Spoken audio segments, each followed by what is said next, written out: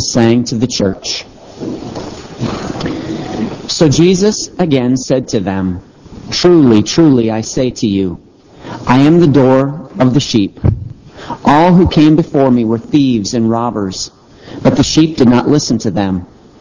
I am the door. If anyone enters by me, he will be saved, and will go in and out and find pasture. The thief comes only to steal and to kill and destroy. I came that they may have life and have it abundantly. I am the good shepherd. The good shepherd lays down his life for the sheep. He who is a hired hand is not a shepherd, who does not own the sheep. He sees the wolf coming and leaves the sheep and flees, and the wolf snatches them and scatters them. He flees because he is a hired hand and cares nothing for the sheep. I am the good shepherd. I know my own, and my own know me. Just as the Father knows me, and I know the Father, and I lay down my life for the sheep. And I have other sheep that are not of this fold. I must bring them also, and they will listen to my voice. So there will be one flock, one shepherd. For this reason the Father loves me, because I lay down my life, that I may take it up again. No one takes it from me, but I lay it down of my own accord. I have authority to lay it down, and I have authority to take it up again. This charge I have received from my Father." There was again a division among the Jews because of these words. Many of them said, "He has a demon, or is insane. Why listen to him?" Others said, "These are not the words of one who is oppressed by a demon. Can a demon open the eyes of the blind?" May God bless to our understanding the reading from His holy word.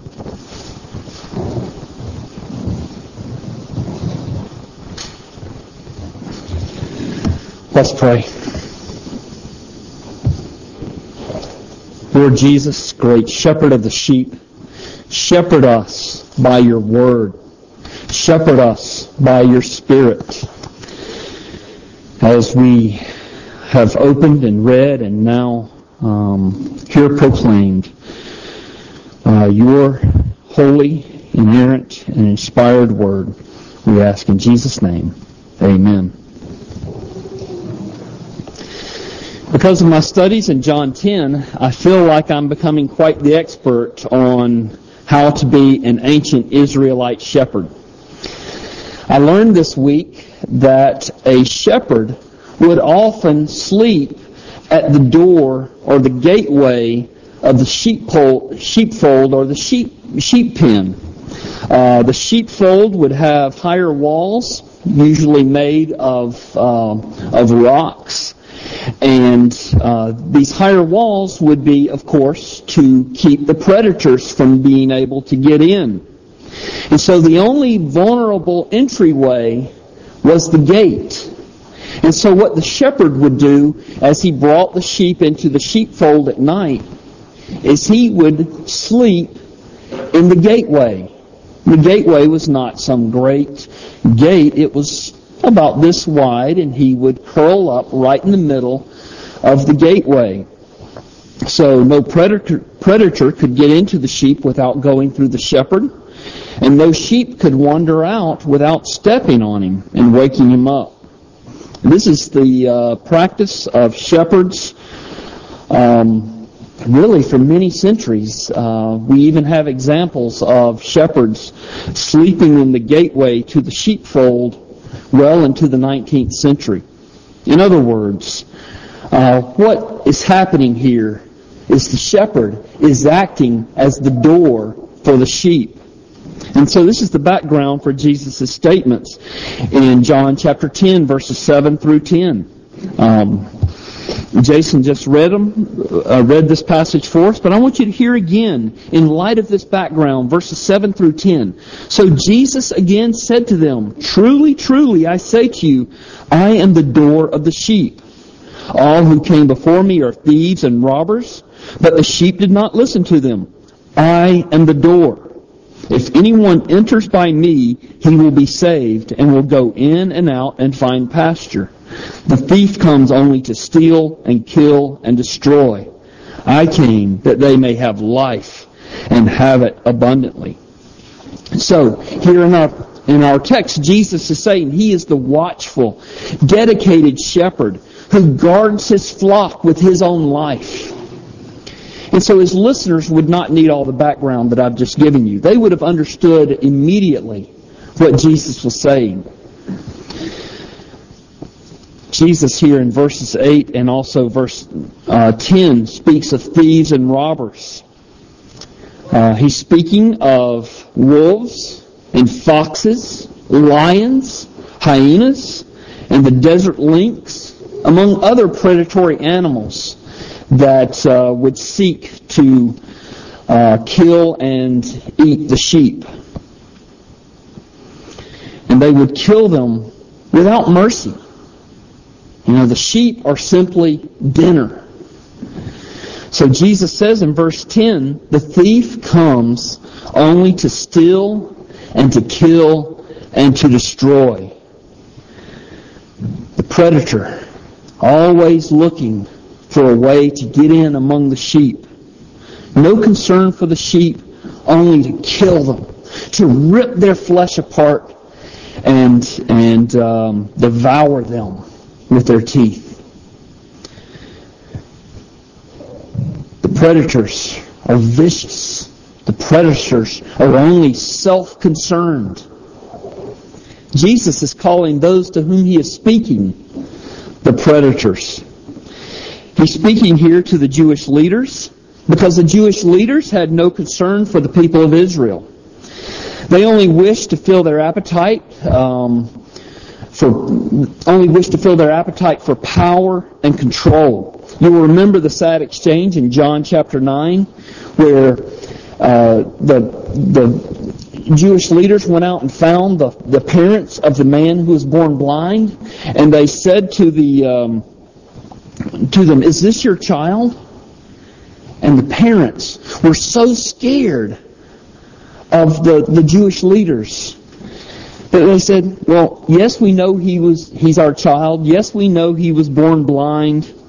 But if you want to know how he was healed, even though we know how he was healed, you're going to go ask him because he's of age."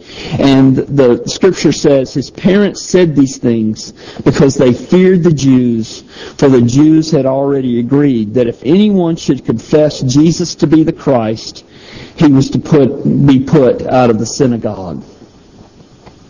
And so the Jewish religious leaders care nothing about the sheep. They care nothing about this man who had been born blind and who was healed. All they were concerned about was that Jesus was a threat to their control. He was a threat to their power. And so anybody who confessed that Jesus was the Christ, they exercised their power. They exercised their control by kicking people out of the synagogue. The ancient Jewish leaders are not the only thieves and robbers that Jesus had in mind. His words speak across the centuries, speak even to our own day and age. Surely He had in mind the thieves and the robbers that are seeking to steal, kill, and destroy our souls as well. The first thing that comes to mind, of course, are all the false world religions.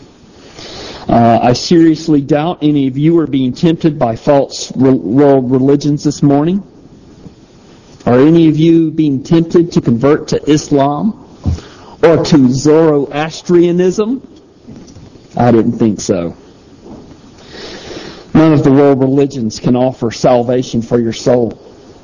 Even though the practices of the various religions differ greatly, they are all united in the belief that salvation, however they define it, is only accomplished by you doing your part so that you can have some kind of hope that you've done enough to recommend yourself to God.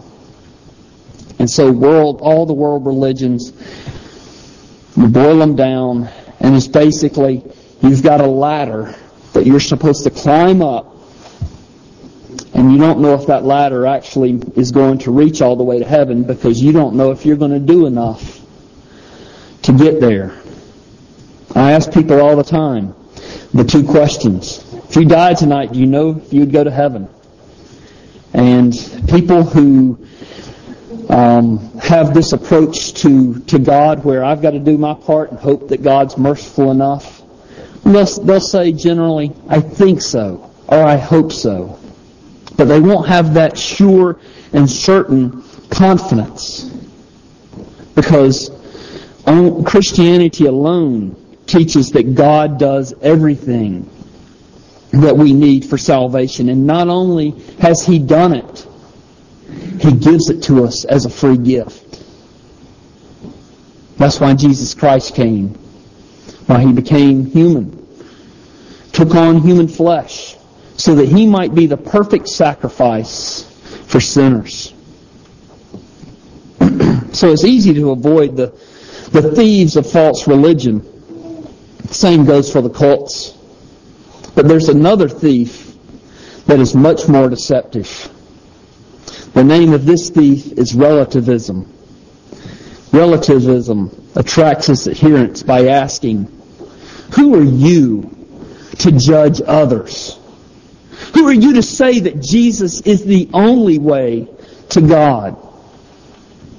Relativism says, who are you to believe that everybody but you is going to hell? Hell is only a made-up concept to control people. Religion is controlling.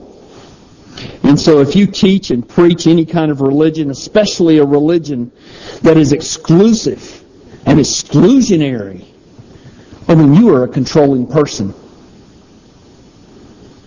And so the relativists would say, if there were a hell, it would be made for controlling people like you, who believe that Jesus is the only way. Have you heard something like that expressed before? I'm sure you have. Relativism is a thief and a robber because it attempts to cut away at your firm faith in Jesus Christ. It's interesting, but it's not surprising that Christianity is being so savagely attacked in the media while Islam is being appeased.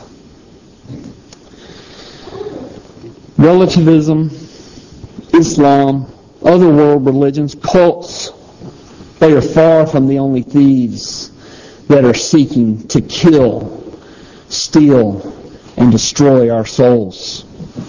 There are also false saviors galore in our culture that tempt to take us away or take the place of Christ in our lives as the ultimate object of our trust. For instance, there's the importance that we attach to medical science and to health as our saviors. Medical science, doctors, good health, these are all good things. These are all gifts from God. But our culture tells us that our health is everything. And so we elevate good health and the means to good health up to the status of saviors.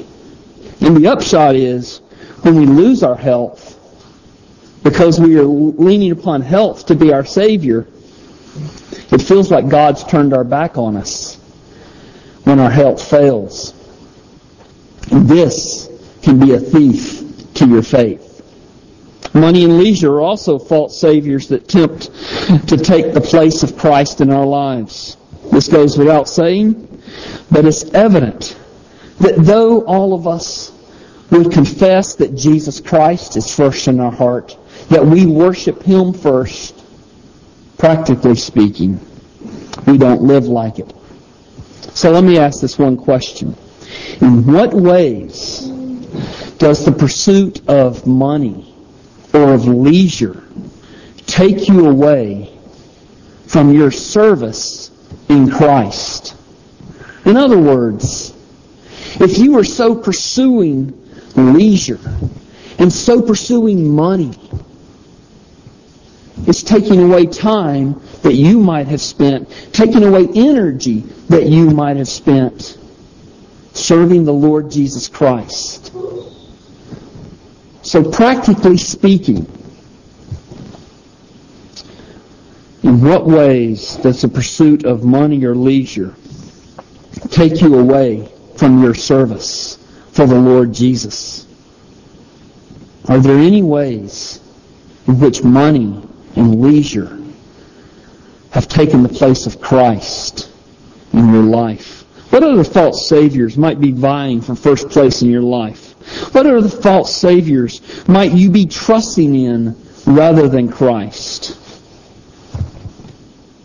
False hopes also act as thieves and robbers. And these are the most deceptive, because these truly are the wolves dressed in sheep's clothing, because the false hopes come from within us. We have things that we desire, attitudes we cultivate, hopes that we cherish. But these things, without our knowing it, lead us away from Christ. And what's really insidious about them is that we open the door of our hearts to them. It's almost as if you could picture Jesus sitting or sleeping, well, he never sleeps, but sitting in the gate of the sheepfold to protect the sheep. And here we are as a sheep trying to push him out of the gate so that we can open our hearts wide to our desires and hopes, so that our sinful desires and hopes might have full access to our hearts. Can you see how dangerous this is? Can you see how rebellious this is? And do you see how easily we do it, even as God's people? I'm talking about things like success, and hopes and dreams, success, or control over our circumstances, or freedom of conscience to pursue things that are displeasing to God. God, your command is in the way. I'm going to shove it aside. I'm going to make it somehow optional. You know what kind of things I'm talking about. I've addressed these kinds of things many times before. But it is wicked that we would push Jesus out of the doorway in order that we might pursue our own agenda. And we all do it. What are your heart desires and hopes that you love so much that you're willing to push Jesus out of his position as the door of the sheep so that you can seek your own blessing outside of Christ? This, of course, is the whole issue of idolatry. And of course, as we're talking about Jesus as the door, it also means that Jesus is the exclusive Savior. No one is saved except through Him. Verse 9. Jesus says, I am the door. If anyone enters by me, he will be saved and will go in and out and find pasture. Jesus Christ as the door is the exclusive Savior. There is no other Savior except for Jesus Christ alone. Or as the apostle said, there is no other name given under heaven by which a man may be saved other than the name of Jesus. He's the exclusive Savior. He's also the life giver of the sheep. You see this in verse 10. Second half of verse 10. I came that they may have life and have it abundantly. When Jesus says abundantly, what he means is simply that he has given us eternal life and that he has made this life secure. If you have Jesus Christ, there is nothing, no thief, no robber, nothing that is able to take you out of his hand. There is nothing that is able to rob you of the life that he gives you. Any robber or thief that would rob you of eternal life would have to go up to heaven and kill God first. In Jesus Christ, you are secure. And the life you have is eternal. And when you get to the end of eternity, you're going to realize you still have eternity to go. That's the best way I can try and describe eternal life. And so Jesus says it's abundant because it can't be stolen and it is eternal. Here's a good example of where Christians push Jesus aside to pursue their own agenda. Christians pour all kinds of meaning into this word abundantly in verse 10. So for many Christians, they pour in the meaning of happiness. Abundant life is happy life. Jesus, you promised to give me abundant life, which is happiness. So Jesus, you promised to give me happiness. You better give it to me. You see how we allow our desires to push Jesus aside? In fact, what we do is we make Jesus a party to our sinful desires. Jesus, you promised to give me this happiness. Or for others, they pour into this meaning of abundance. They will say that it means satisfaction. Jesus, you promised to give me satisfaction in this life. Whatever my definition of satisfaction is, you better give it to me. And we push Jesus, the door to the sheep, out of the way that we might open our hearts to our sinful idols. Jesus is the door of the sheep. He's also the good shepherd. Verses 11 through 18. Look at verse 11. Jesus says, I am the good shepherd. The good shepherd lays down his life for the sheep. Look at verse 14. I am the good shepherd. I know my own, and my own know me. Just as the Father knows me, and I know the Father, and I lay down my life for the sheep. This is your Savior, who describes himself as the good shepherd, who was willing to lay down his life for you. Jesus loves you so much that he laid down his life. Jesus loved sinners so much. Sinners who are constantly tempted to push him out of the way, that he laid down his life. Jesus loved sinners so much that he laid down his life even for sinners who do push him aside as the door.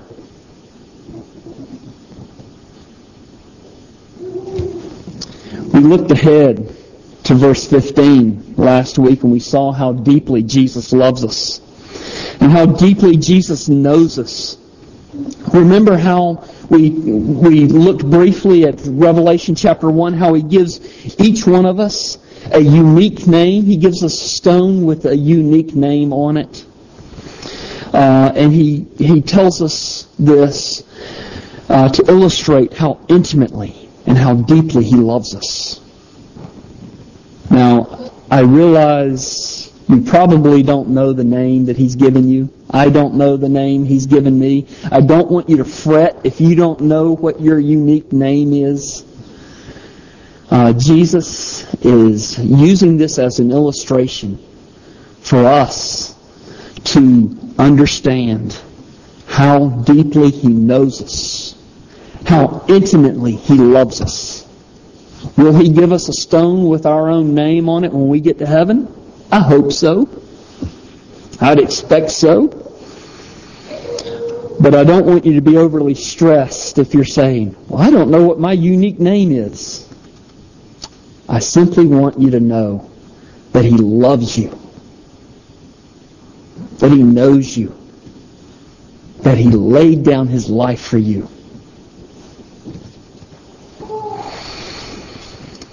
One of the issues that I think comes up in people's minds as we talk about the Good Shepherd is when we think about the Good Shepherd, we think of Him as being a protector, which He is. But then one of the side issues, does this mean that He keeps us from having or experiencing anything bad in life? Have you ever thought about that? Well, if He's the Good Shepherd, then this guarantees that I'm going to have happiness. That I'm going to be free from any trying and difficult circumstances because God, the Lord, is my Good Shepherd. Jesus Christ shepherds us according to His Word. And He has given us His Holy Spirit to live in our hearts. If we will not follow the shepherd, but push Him aside to follow our own pursuits, we are likely not to thrive.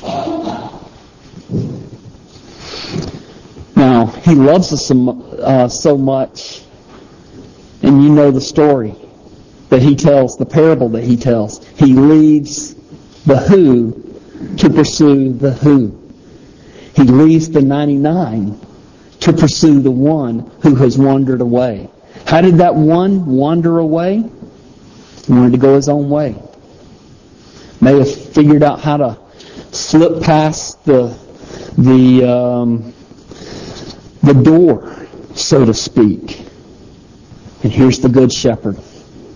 And goes out and finds that one. He loves us that much. When we leave the safety and security of the flock and wander off the well-lit path of God's Word, we're likely not to thrive. But He loves us enough to pursue us. Jesus is the Good Shepherd. He shepherds you with His staff, with His rod. He comforts you, leads you into the green pastures, leads you beside the flowing streams. But it doesn't mean that you won't have hardship. It doesn't mean that you won't have poor health. It doesn't mean that you won't experience suffering. But you can know that the Good Shepherd is leading you through those circumstances, that you are never alone. This is just, I've been looking forward to John chapter 10 for some weeks, even months. I wanted to get to John 10 and talk about the Good Shepherd. But as Jesus is teaching on the Good Shepherd, instead of being overwhelmed with His grace and His generosity, you know what happened? There was a division. Look at verses 19 through 21. There again was a division among the Jews because of these words. Many of them said, "He has a demon, is insane. Why listen to him?" Others said, "These are not the words of one who is oppressed by a demon.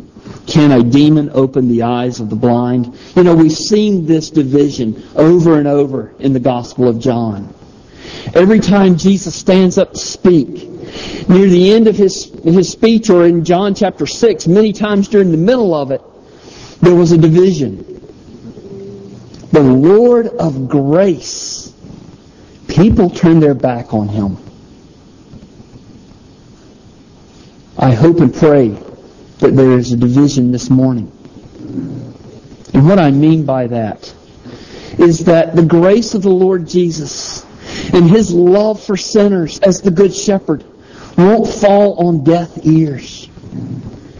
That you won't just walk out of here this morning and say, "Oh, well, that was nice." But that you will deeply consider what it means to be loved by the Good Shepherd. To entrust yourself to the Good Shepherd. I hope and pray that none of you be found on the other side of the division. Hear the words of life. To have abundant life offered to you through Jesus Christ, and you turn your back on it. I pray that that would be none of you. But that you would all trust and renew your faith in the Lord Jesus as we pray together.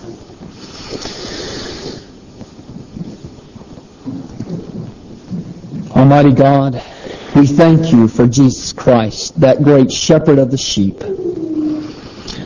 Shepherd our souls into the green pastures of life and fellowship with you.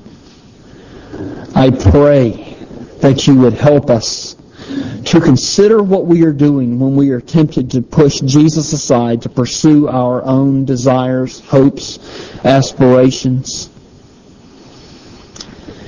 and that we would repent even before we act. We thank you that Jesus is the Good Shepherd who has left the fold many times to come and bring us back. We do not deserve such love and mercy. We thank you that we have a Savior who is the King of mercy. We pray in His name. Amen.